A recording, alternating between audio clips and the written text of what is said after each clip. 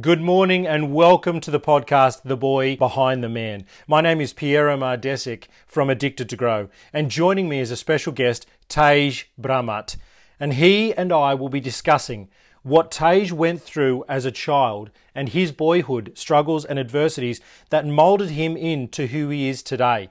Please be aware that there could be triggering information in there throughout this podcast, but also acknowledge, and I want to take this moment to acknowledge Tej, his vulnerability and his love for his family and his parents and what he went through as a child. Don't forget to subscribe, rate and like, and also if you have any feedback, please drop it in the comments below. You can find Tej at LinkedIn, Clubhouse, Instagram. You can find myself at LinkedIn, on Instagram, on Facebook, on Twitter, Clubhouse, TikTok, www.pieromardesic and www.addictedtogrow.com. Hey everyone and welcome. My name is Piero Mardesic from the Piero Mardesic brand, and we are here today on the Conquer Your Uncomfortable podcast, The Boy Behind the Man. It's talking about the struggles, the adversities, and the addictions that we possibly went through that we may not have understood we went through until we grew up, on what actually molded us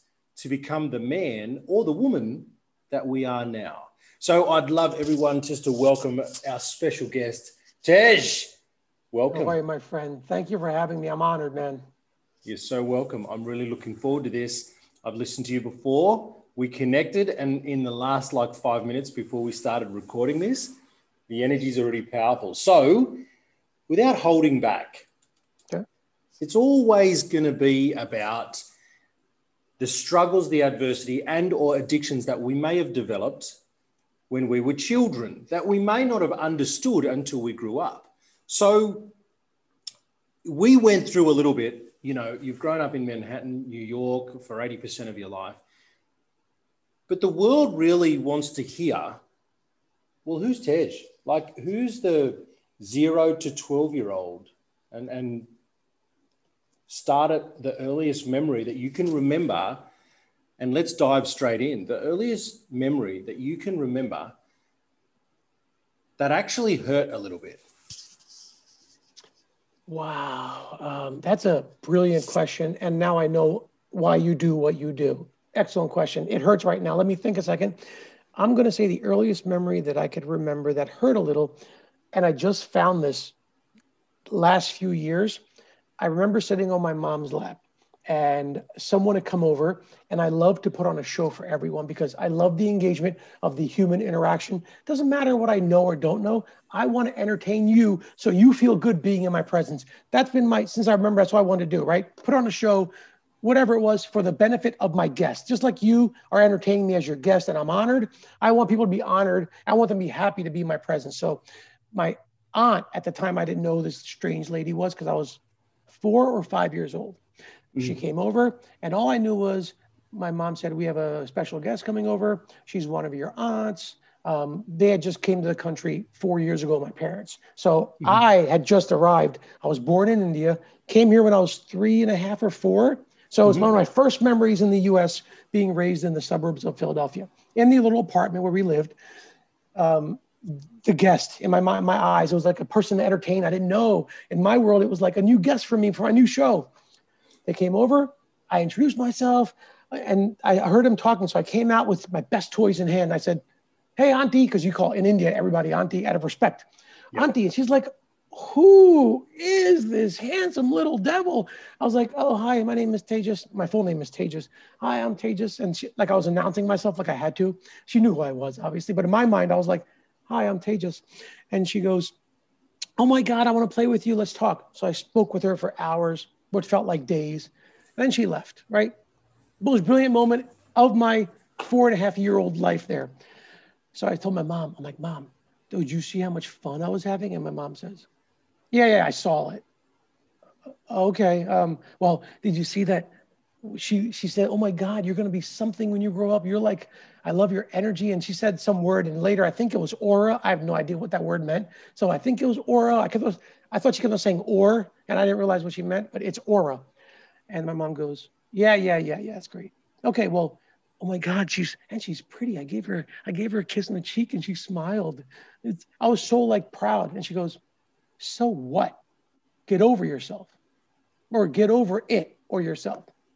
Why I remember this, I have no idea. But after talking to a couple of people who happen to be psychologists as friends, we happened to talk about something and it sparked something. And I said, it was weird you talk about first memory. And this one came up in the back of mind. I didn't share it with anybody because for me, I never showed weakness because to me, it was a weakness to show weakness. And I learned this recently. People like me more when I tell them about all my battles. I was mind blown. I thought, why do they want to hear about me getting beat up and whining? Well, I don't want to whine to you. I want to show you my successes. And guess what?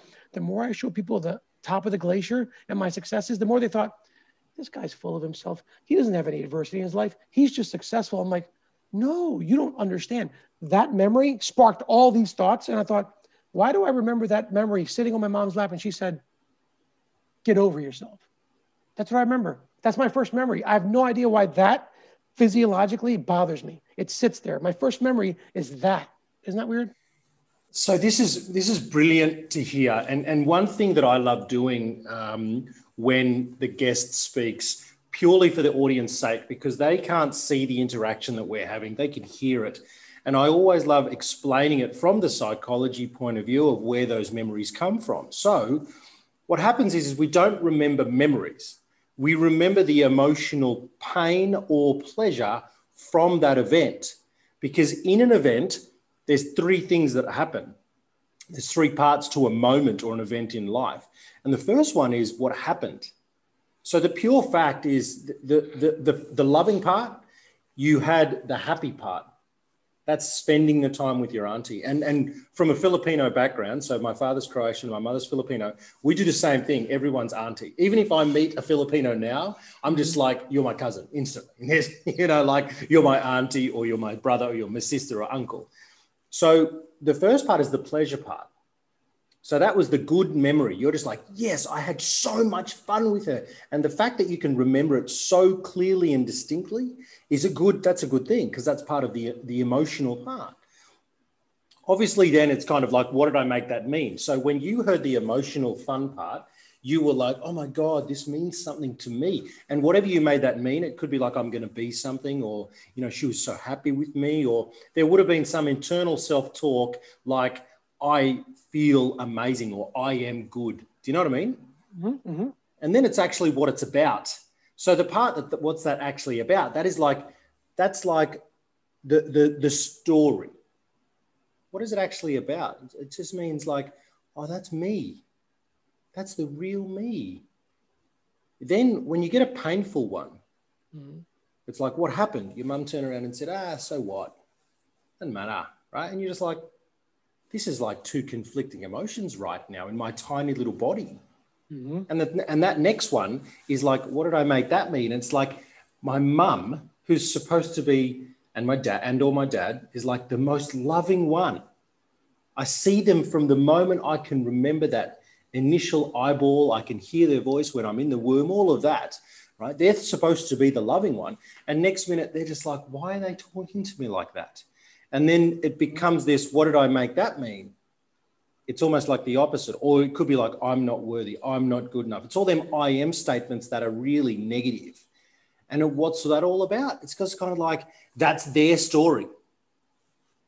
The negative ones are their story, your parents' story, or where you first chose and decided in your tiny little mind to believe it.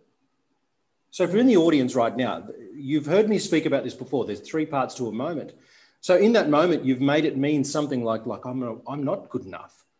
I'm not good. Well, like, why? Like, why is my mother saying this to me?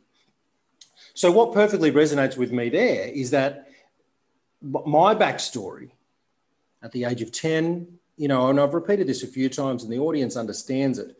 But the thing is that when I was introduced to pornography, it was because my father was doing shift work and I would listen to some kind of odd movie and I was just like, what's all that about? And one day I walked in and he basically related that to being, these are naughty videos, these are naughty people, don't worry about it. And then the conflicting part was when I was in trouble, he would call me naughty. He's like, no, you're a naughty boy. So I started putting two to two together. He was a shift worker. He was working hours upon hours. And then he would come home And like, he wouldn't want to spend time with me because he was tired and he was doing shift work. So I barely saw him anyway. But then I would listen to these odd movies. And then when I sort of saw it and I associated naughty with naughty, and then I started just becoming, I just attached it that way. So I was like, oh, well, I'm naughty, they're naughty, I'll just watch it. And then all of a sudden it started to stimulate me in hormonal way. And then I was like, I really like this now. And then I started adding the pleasure onto that. And I was making it mean in my head that I'm not good enough for my dad, but if these movies are good enough for him, I'll watch them too. That will make me good, right? That's what I started to believe. So this is what we do on a psychological level. So when you think back to that moment, and this is why it resonates with you, because that emotional part is so painful. That's the part that stuck with you. So this was the first time you moved to America. This is the first moment where you had like an amazing interaction with someone new. You got to entertain them. And I love that because I'm the same. When I was little, it was like, and my mum in Filipino, they would call me Porgy, which is handsome. So it was always this, oh, you're a handsome boy. And so I got all of this praise over here. But the one that I really wanted to love from was my dad. And I never got affection from because I was the one that put him on the pedestal, right? So when you think back now, when you were that young, who did you crave love from the most, mum or dad? Definitely my mom, for sure. Weird. Very ironically, yes. Absolutely. So she would have been the one that you would have put on a pedestal because it was like you were always trying to climb to get her approval, yeah? To this day. That truth, to this day. I just broke that chain about 5 years ago. I will say, so I mean, I broke that chain, but you're talking, it took me 39 years. Yeah. To break that chain. Yeah. So if you go back to 5, so you go back to when this happened, how did that impact you like a couple of days later? You may or may not remember, but like how many other areas of your life did that then continue to affect? It's funny, I don't remember details for that short time after, but it was the feeling I get now, why that popped up.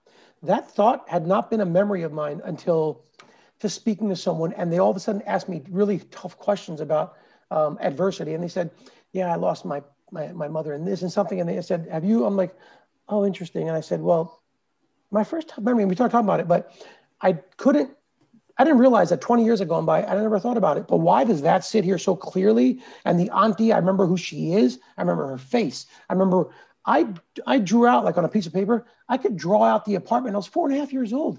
I can draw out the apartment right now in relation to where I sat, to where the window was, to where the door was, to where I sat on her lap. It's insane. And the only thought I had at the end of that was, what did I do wrong? I don't understand. I did something wrong. Was I not supposed to kiss her because my mom doesn't like that because she said, so what? And was I not supposed to like talk too much? Is that a bad thing to talk? But then every interaction of the 5 or 6 really meaty interactions that I felt were what made me me, the chemicals that make me, according to everyone else, like you said, that word for handsome or the word for cute, that's what people will come over for and be like, oh my God, put him in a movie, please. Put him in the theater, do something with this energy because you can't contain it. That's from everyone else. And then as soon as the door closes, you got to grow up. Stop acting like that. I'm like, but I'm 7 years old. Act like what? Like I didn't say that, but I was like, oh, sorry. Well, just calm down. Sorry. And sorry until when I became into my double digits, then it was like, screw you, leave me alone. And I started thinking a little bit for myself, but I don't know why and what, but the feeling was I'm doing something wrong. I got to be careful. I talk too much. That was the thought. Cool. So let me ask you, brothers or sisters? None. Yes? Ironically, I'm the oldest. And then I have a younger sister, exactly 5 years younger than me. And then I have a brother 10 years younger than me. So they had us 5 years apart. Okay. So how did you accept love from them? I looked at them as like my children. Like when they gave birth to my sister, do you know a 6-year-old that babysat his little sister for 2 hours with no one in the house because they didn't have a choice. My mom worked at night My dad worked during the day, and there was a gap. She'd come home at 8. He'd have to go to work at 6:30. So they were like, listen to me. You're going to do this, this, this, and this. You're not going to go out and do that. I'm like, okay, no problem. I can do this. I can, because Maria was a way to make her love me. And I said, I'm going to do the best job ever. And of course, it was my little baby sister. So I'd watch her like a guardian. I had a little baby bat. And I thought, if someone comes in, this bat, I'm going to crush them with it if they come in. And I'm going to lock the window and double lock the door. They didn't know this, but I put a chair underneath the door, because in the movies, you put a chair underneath the doorknob, and that stops everything from happening in the world. I did that. I was like, I'm the guardian. No one's going to. And then she'd cry, and I'd be like, hey, don't cry. I got toy. So that's what I did. And then I repeated the same thing with my brother, except I was now 11 years old or 10 years old. My sister would be like the junior mentee watching my little brother with me. So now we're like, okay. And then I pass on. I'm like, listen to me. I'm going to tell you a few things. You got to keep a bat handy in case someone tries to take our brother. His name's Raj. If someone tries to take him, you keep a bat with you. And she's like, okay, I'm going to go get a bat. And all of a sudden we were guardians of this little life. That's what I was. That's what I did in a chain of command of my job was to give them everything that my mom would never give me, because I'm going to show them the world is there. So if they get it before me, no problem. I got you. Let me go through the forest, cut down the weeds and get cut. And then you follow me through the forest and just run. That's my thought. This shows so many things. There are so many things I can talk into with you about this. The first one that I want to talk about, though, is the mother on the pedestal part comes up again. It's like, I can do this because I can show you that I can, so that I can get that love. The second thing is you try that so much, you put so much emphasis on it, you become that little miniature leader. You're just like, you already said it just then, I'm just going to go through the jungle and then you follow me through. I'm going to make sure that the road is paved for you. The third one that I want to bring up is exactly this. We either do the same as our parents or we do the opposite, because we don't want what happens to us for someone else to go through unless it's so enjoyable, right? So now we're talking like someone who's extremely privileged will always make sure that they're extremely privileged for the next one. Did I strike a nerve?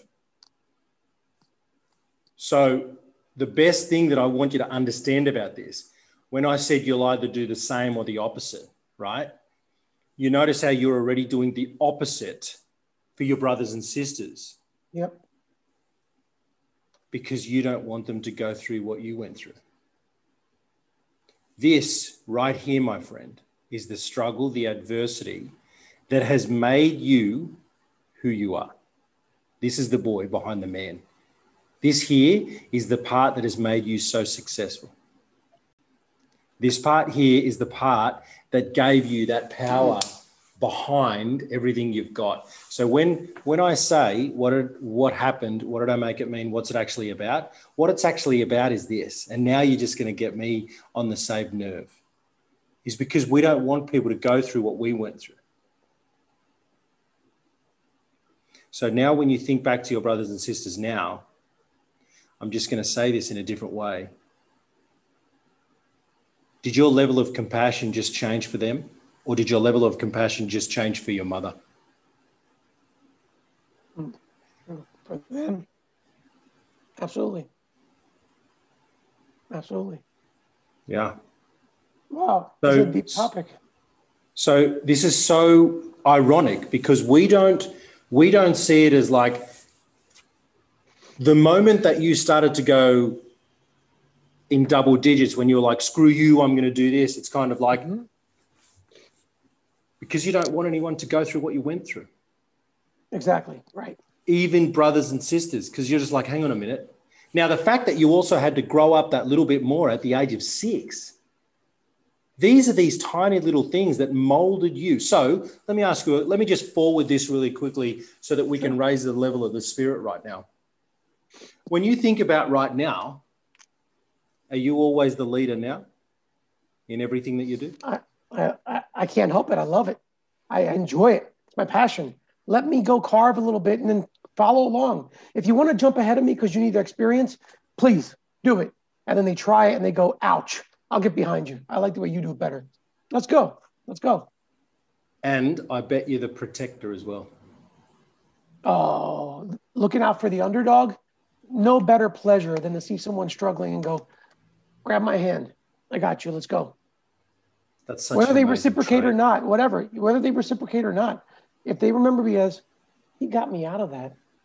I like that guy. Whatever. I mean, if they succeed because of it, if I showed them one thing that they can use for their advantage, I didn't have a mentor. I didn't have anybody looking out for me. So I looked out for myself. And that's what makes you so strong now. Oh, 100%. In the right way, because there's also so much uncomfortable. So here are the key points to this. When I said conquer the uncomfortable, I'm going to show you why you're so comfortable with being uncomfortable, which is actually the triggering moment. Because you've had to do it on your own, because you've had to stand up, because you've had to try and keep up and put the proof out there to the pedestal, to the mother, respectfully, what that's actually done for you is made uncomfortable comfortable. So your opposite is actually going, I'm actually going to help someone go first. Exactly. And that alone could be uncomfortable for you watching someone else go first. Because the moment you say, no, it's all right, you come behind me, I'll go first.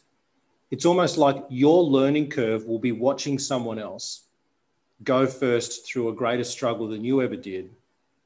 And then they'll appreciate you in a different way and you'll appreciate yourself in a different way. Absolutely. Yes. But that's going to take a lot.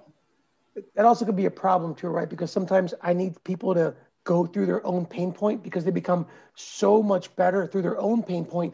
And my problem is they are struggling and they ask for help and I give them the answer instead of a solution to figure out their own way. That's my problem. So that's your learning now. Mm-hmm. That's probably even what you've been going through maybe in the last 5 years. 100%. The moment that you started to learn it. So this is beautiful. For the audience right now, I just want to share with you the benefit of conquering your uncomfortable. When I have someone as passionate, as strong, as confident, who's a leader, and I always say, I partner with senior executives and leaders to help them achieve exceptional results, both personally and professionally, is because sometimes, and more times than often, the leader is in that place because they don't know any different. And it's not going to make them any weaker by learning how to watch someone else go through the pain instead of helping all the time. True. Very true. So when you look at your life specifically, and we've only just touched on one tiny little area at the moment. So the benefit of the audience right now, when you get someone who struggled through a totally opposite adversity, they grow up and they're just like, no, I'm completely introverted. I don't like crowds. Their uncomfortable is the courage, because the fear took over versus you and I were both, screw this shit. Right, exactly. I remember listening to a phone call and I remember, my mum saying like along the lines of, I just don't know if I love him anymore. I think I like someone else. And like for me at 12, I was just like, what does that mean? What does that mean?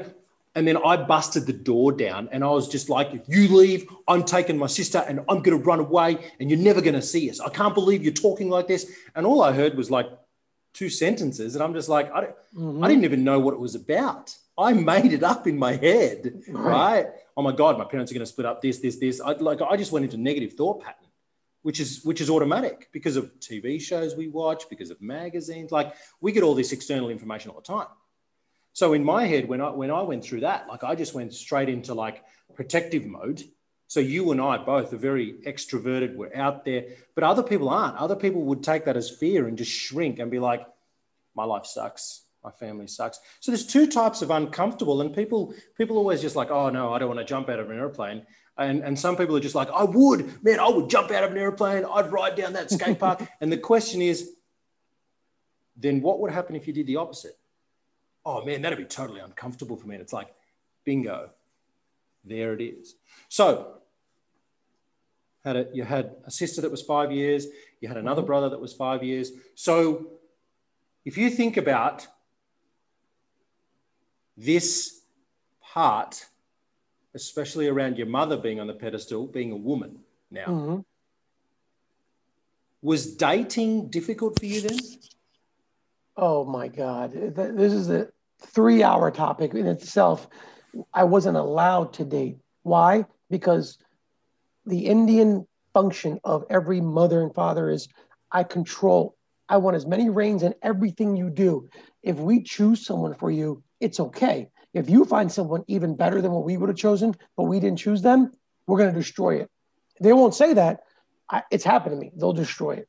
It's a fact. So dating was exceptionally difficult because I wasn't allowed to. If friends came over in high school who were female, there was days where she would just give me a tantrum and say, no, your friend's got to wait out there. I'm like, wait out there. I'm just getting ready to go out. And then I realized she wouldn't tell me why. And then I realized because the females, she'd make wait outside to make it harder for me so I wouldn't bring any females over. So if I got uncomfortable with telling my friends, can you guys wait in the car because my mom's just mad at me for something? And they're like, oh, that's cool. I would lie to them because she would say, I don't want them in the house. And I realized it was the females she didn't want in the house to control me. And again, at the time I thought she's just being just a bitch for no reason. And I don't know. And I love my mother to death. I tried pleasing her for 39 years. And then I thought, I think everything is attainable. This is the kid who, if you say, here's the long-term project, I'm like, my man, let's go. Here's what I do well. Here's what you do well. Let's put together a program and a whiteboard of, I'm going to take your IQ because you're a smart guy. I have plenty of EQ between the IQ of cold processes and the EQ of relationship management, which is I know extremely well. We're going to meet these people. We're going to go LinkedIn. We're going to do this. We're going to infiltrate this company and let's go achieve what you want. So there's nothing unattainable for me. So when I tell you I gave up at 39, I've never used that term ever. And then I shifted my mindset to say, it's not that I gave up. It's I need to recategorize her because she obviously doesn't know any better. And there's issues that she has that are so unresolved from 40 years ago. I can't. And thankfully, by asking a few professionals, and they're like, your friend who's a psychologist served you very well. That's exactly right. You need to reframe in your mind. So dating, bro, everything was a fight. If you thought me wanting to go out to hang out with my friends was a fight, dating, oh my God, it was met with just, I was doing something so wrong and so against the culture, so against the family that I was mortified to even bring up the topic more than once or twice. So until college, I didn't even date. I mean, and I went to college. You know why I went away? To get away from her. So I applied as far as I could to get away from her. Otherwise, who wants to move out of their house if you have it great? But I didn't. So there you go. It's a long answer, but yes, everything was an issue. And the same way I was met by no's and rebuttals in my house, I was met with those rebuttals outside the house. So my story is getting bullied and having issues outside the house, no problem. But then I had to deal with those in the house. So for me, I was constantly protecting myself physically and verbally and emotionally. So that's why adversity, bring it. And that's why it comes down, yeah, it's fuel now. And this is another thing that it comes down to is like you were being protective inside the house to protect the brothers and sisters. You were also being protective outside because of I'm just going to throw it out there in that day and age. May I ask your age just quickly? Yeah, I actually just turned 49. Congratulations. Yeah, man. Nearly halfway, man. I know, man. And I feel I'm like going to meet you there. I got I feel like I'm going to be doing this probably through my 90th birthday at this rate, at this veracity, man. So let's go. Of course you will be. So part of that is your, you also put up with, or you had to protect yourself from those childhood teasing. Because I'm going to guess, right? I was the dark kid and I was the dark kid, the dark hair in the little country town in the middle of Australia, right? And no doubt you would have been the dark kid that looked not American in America, right? Going to school. Right. Oh, right. Exactly right. So you had the shield up all the time. Mm-hmm. So here's one thing. Let me ask you: did the bullying hurt, or did you see the bullying as attention? Interesting. That's a good question. I've never even thought of that. I don't know if it hurt because for me, it was about just another layer of adversity outside the house that I already dealt with for years inside the house. So for me, bullying, I almost saw it as another rebuttal. Oh, why do you look so weird? Why are you so brown? Why are you so fat? Why does your hair look like that? Why? And then I was like, okay, well, I look like this because I'm not from here. Okay, there's an answer. What else do you have for me? Why are you so fat? Well, obviously I must eat a little bit too much. What else you got? And then I started turning that around, and eventually, well, I'm fat. I'm going to lose weight. I never forget 7th grade. I'm fat. I'm going to lose weight, but you're so mean and stupid. You're never going to change though. And then I started learning, wait a minute. All the other kids started laughing at him. I thought, oh, I'm on to something. Wait a minute. I'm turning this around to my advantage. And then this guy was born. Not that chubby, oh God, this guy was born. The guy who wants to take on anything at all costs to just help somebody else. So there you go. So from that moment, when you had that moment, right? And here's another thing. I'm just going to rephrase so much of the conversation already. Everything that we spoke about always has an emotion. Notice that? Mm-hmm. So everything it's not a memory. It's an emotion behind the memory. That's why we remember it. It's like the movie Inside Out. Have you seen that? Yeah. Oh, yes, exactly. Yes. So just for a reference for the crowd, psychologists have watched that movie. I think some of them even helped make it. It's the best reformation of how the brain works. Like it's the best thing they've recommended it as like something to watch so that you can understand, right, how do I make it, how do memories be made, and then also how do memories be stored, because the black ones that don't matter just go down the hole, right? That's the whole idea behind the deep dark space. So when you think about that tipping point, that moment when that light globe would have been a really bright yellow one that come out, the happy one, right? How did you then use your character and charisma then as your superpower?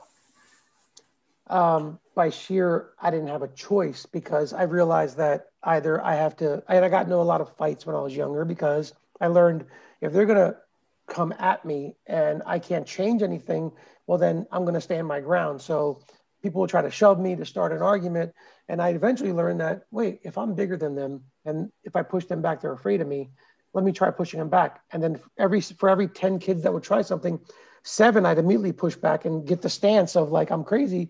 And all of a sudden I realized, oh, they just float away. They don't want anything to do with me. Wait a minute. This is all huffing and puffing. And just because I'm different, I started putting little things together. So it was a matter of first, I knew I could do this and my body weight helped me. That happened at first, second, third, fourth. And then by 5th, 6th, 7th grade, I realized this is going to get me in trouble. And it did. You know, back in the day, you got demerits and all those things. Yeah. Demerits, detention. Yes. And my parents were like, what are you doing? And then I got yelled at again. Yeah. In the house. And I'm defending myself. I wouldn't say the word defending. I'm like, but he made fun of me. And I said, he pushed me. She goes, well, my mom is a bully in herself. So she says, if someone pushes you, they touch you, you touch them back twice as hard then. Don't take that. If they say something is one thing. If they touch you, touch them twice as hard. I'm like, okay. And I thought she gave me a free ticket. Yeah. I walked in ready to go. And then I started getting in a little bit too much trouble. I peeled it back and then I thought, wait a minute. Then I started making fun of them back and I thought, there you go. Now other kids would join in and they thought I was funnier than the guy who was supposed to be the normal looking, better looking, slim guy who was on the basketball team. But now they like me better because I'm funny. Now this guy would have a second thought of making fun of me again. And all of a sudden, I actually had a few friends going into high school. Oh, this is a different world. And like I told you earlier when we first met, someone comes up to me and hands me something. It's kind of like they come up to me. My first reaction in my first 10 years of my life was like, what do you want? What do you want? Let's go. Defense. Then I was like, hey, how you doing? I was like, oh, hey, how you doing? Oh, I saw you in the hall. You're in my class. I am. Oh, just wanted to say hello. I'm like, okay. What's next? And then I'm like, wait a minute, this is pretty cool. And all of a sudden I evolved into, oh, there's an art of communication with humans. And if I'm funny or whatever it is, for me, it was funny. I don't know, I developed a gift. Some people say gift of gab. It's an acquired art of gab, I'll call it, because I didn't have it when I was younger. I acquired it by having no choice but to stop using these. So I use this. I'm just going to add to that. And this is unraveled perfectly. At the very start, I said, would you see it as pain and bullying, or would you see it as attention? You created a defense mechanism that used humor instead of fighting. You started off with fighting. You were just like, no, this is bullshit. I don't like this. I'm going to stand up for myself, right? And then you noticed, you even heard the shift when you spoke about your mum. You're just like, hang on a minute, but my mum was a bully because she was telling me that I had this leave pass, that if someone hits me, I could do it back. Then you had enough self-awareness, and I'll tell you why, because of so much of you went through when you were younger. You had so much self-awareness because you had to grow up fast. Remember, you had to look after your brother and sister. So you had so much self-awareness that you could recognize, well, if I keep doing this, I'm just going to get more in trouble. And more in trouble here means possibly more in trouble at home. And I don't want two lots of I am in trouble all the time, right? It becomes an I am statement. So then all of a sudden you noticed and recognized the attention that you were getting in a different way by acting a different way, by being someone different. So at first it was probably acting. There was probably a mask there because you was like, hang on a minute, I can hide behind this. And then it became the defense, a new defense mechanism of the mask. And then when you took off the mask, you were like, no, I'm actually really funny. I am actually extroverted. I am actually like this person who can be himself with no fear of judgment now. Why? Because I'm becoming older. Yes, it's okay to talk and entertain. I didn't do anything wrong. The same thing I did at 4.5 was the same thing I did at 12, except now people were like, he's so awesome. That was great. You shut him down. And I thought, oh, wait a minute. I'm getting praised for this now? Interesting. Maybe something happened. Now it's cool, but maybe before it wasn't. And that's why I was shut down before. I don't know, but it works now. Let's run with it. There's so many aspects to this. If I had a whiteboard, it'd just make so much sense. But basically, you've got this core, right? And usually we relate this to masculine femininity. So in other words, a masculine boy could grow up and he could get hurt. So then he puts on this feminine mask. Then he grows up again, and then he becomes like, hang on a minute, I'm in the friend zone, so therefore I can't get anyone. So then he puts on the masculine figure again, right? Anyway, so what's happening here is, I believe that you've got this like energy as a bright, happy boy, and this, your mum's persona, because her mask from wherever she got it from just placed a stop on you. So then you put this outer ring of like, well, I can't be seen then. I can't be normal. I've got to just fall under your jurisdiction and your rules, right? And then this tipping point went through to school, and the moment that you were able to be yourself, you created a different ring. So then you could just be now this, or you broke through the ring and came out as your true self. And now this is the Tej that I see. And this is the one that you see in the mirror. You're just like, fuck, it's taken me 39 years. That's perfect. You're right. Because when I was younger, I was only happy because she was happy, as long as I was in her gravitational force. And if I did this, whatever this rotation, we were okay, because then I wouldn't get yelled at. But if I break out of it, that's when the attack would come. So I thought, let me just stay here. And even to about 5, 6, 7, 8 years ago, I thought, let me stay somewhere here, but I'll do my own path. But somewhere I'll eventually circle her out of respect. She's my mother. But I didn't realize what you just said. That's exactly right. I just would stay there, because if she's in control, I stay happy because I don't get yelled at. Right? It wasn't about me. It was about her. And like you said, immediately you said, it's not about you. It's always been about her. I just didn't know it. And this is so funny. I'm going to share something. The most flexible person in the room is always in control. So realistically, if you knew of that, if you knew that when you were younger, you would have been able to control the situation the whole time. And you were probably doing it underlyingly, not knowing, because that's why you were playing the safe zone. The thing is she was so rigid. So what happens to something in the wind when it's rigid? It's going to break. It doesn't flow. It doesn't bend like water. Bruce Lee's favorite word, flow like water.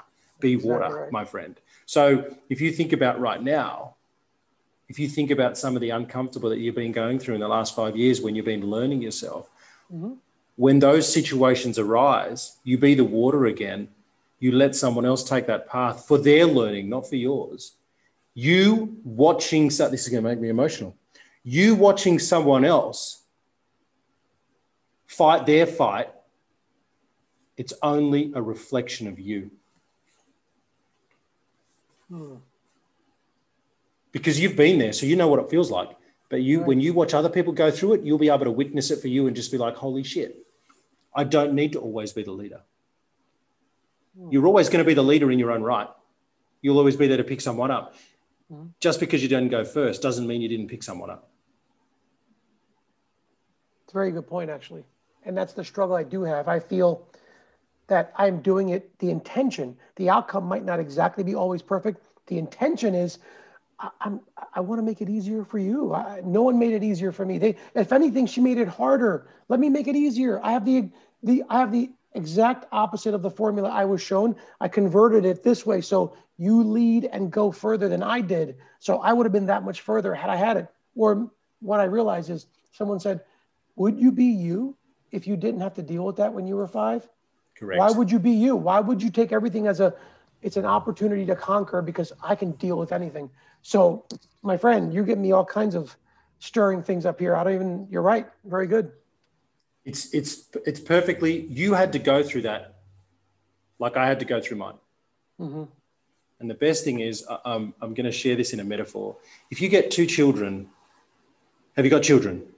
No, I'm still growing up, man. That little brown kid's still here.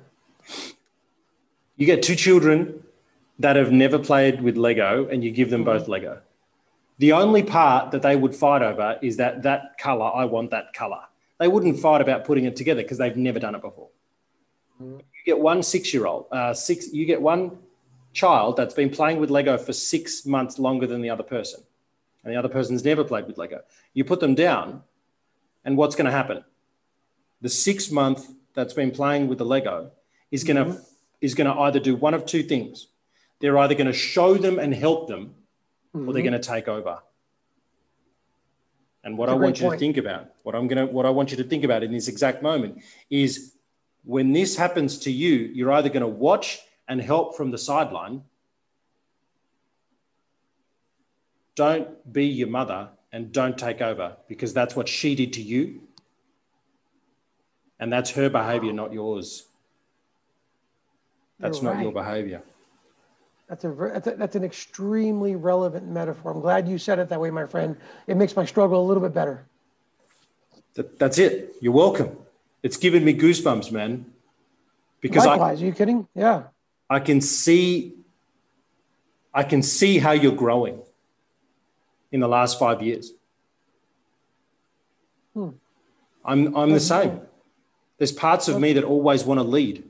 I always want to go. I even say it to my kids now. This is really funny. Sometimes my wife's less like, do you always have to just come up with an answer? And I'm like, well, I've been a doctor for, 6 years as well, which I haven't. I just say it like that. But my uncomfortable is the same thing, is watching someone else go through the struggle for themselves.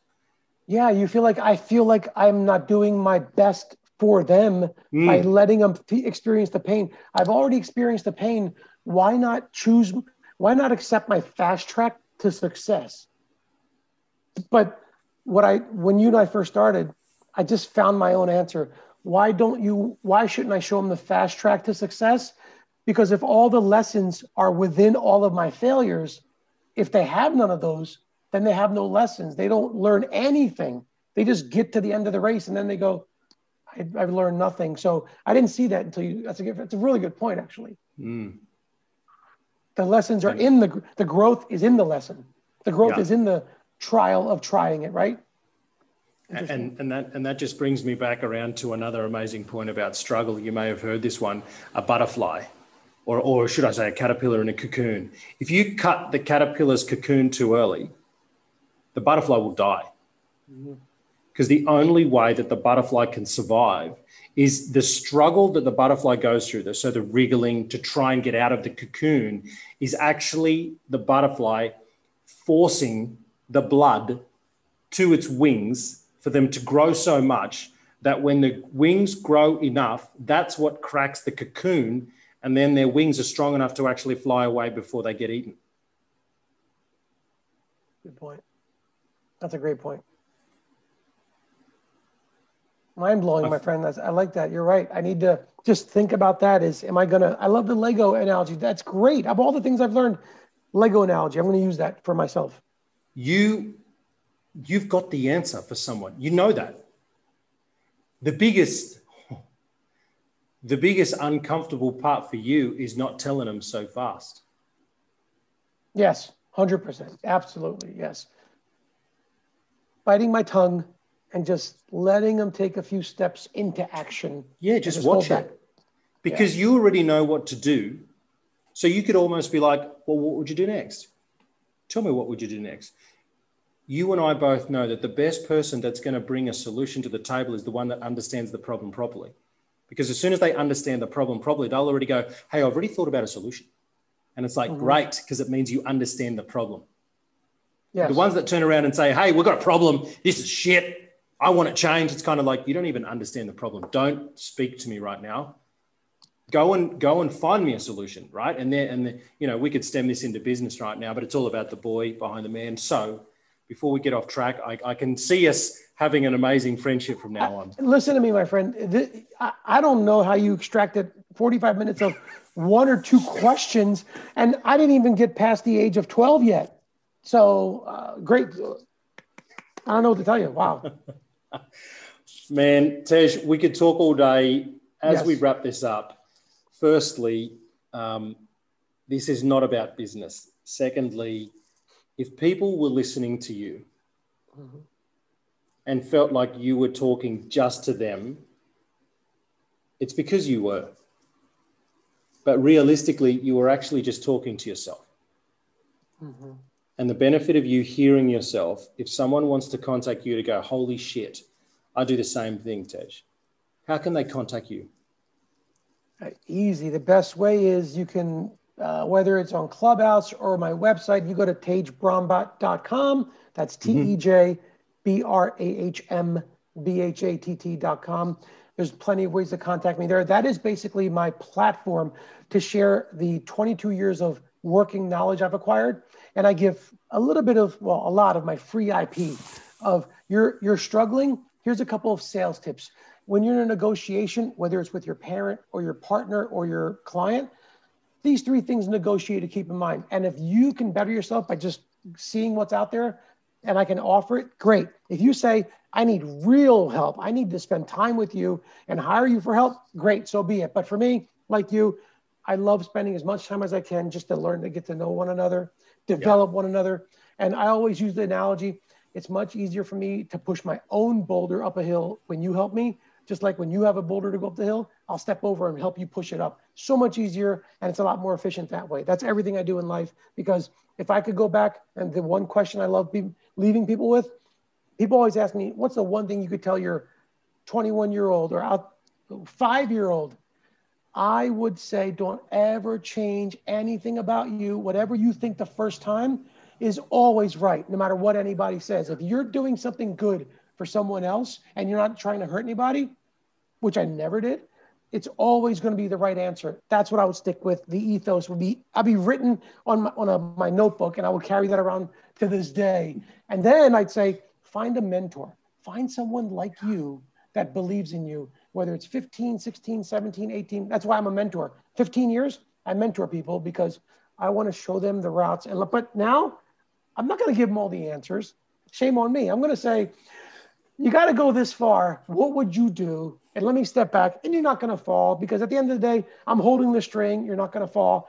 Keep walking. And if you think you're going to fall, I'll pull back. But until then, keep walking. That's my takeaway from you, my friend. Thank you very much for that. That was huge, huge, huge learning for you, my friend. I'm a better mentor out there because of you.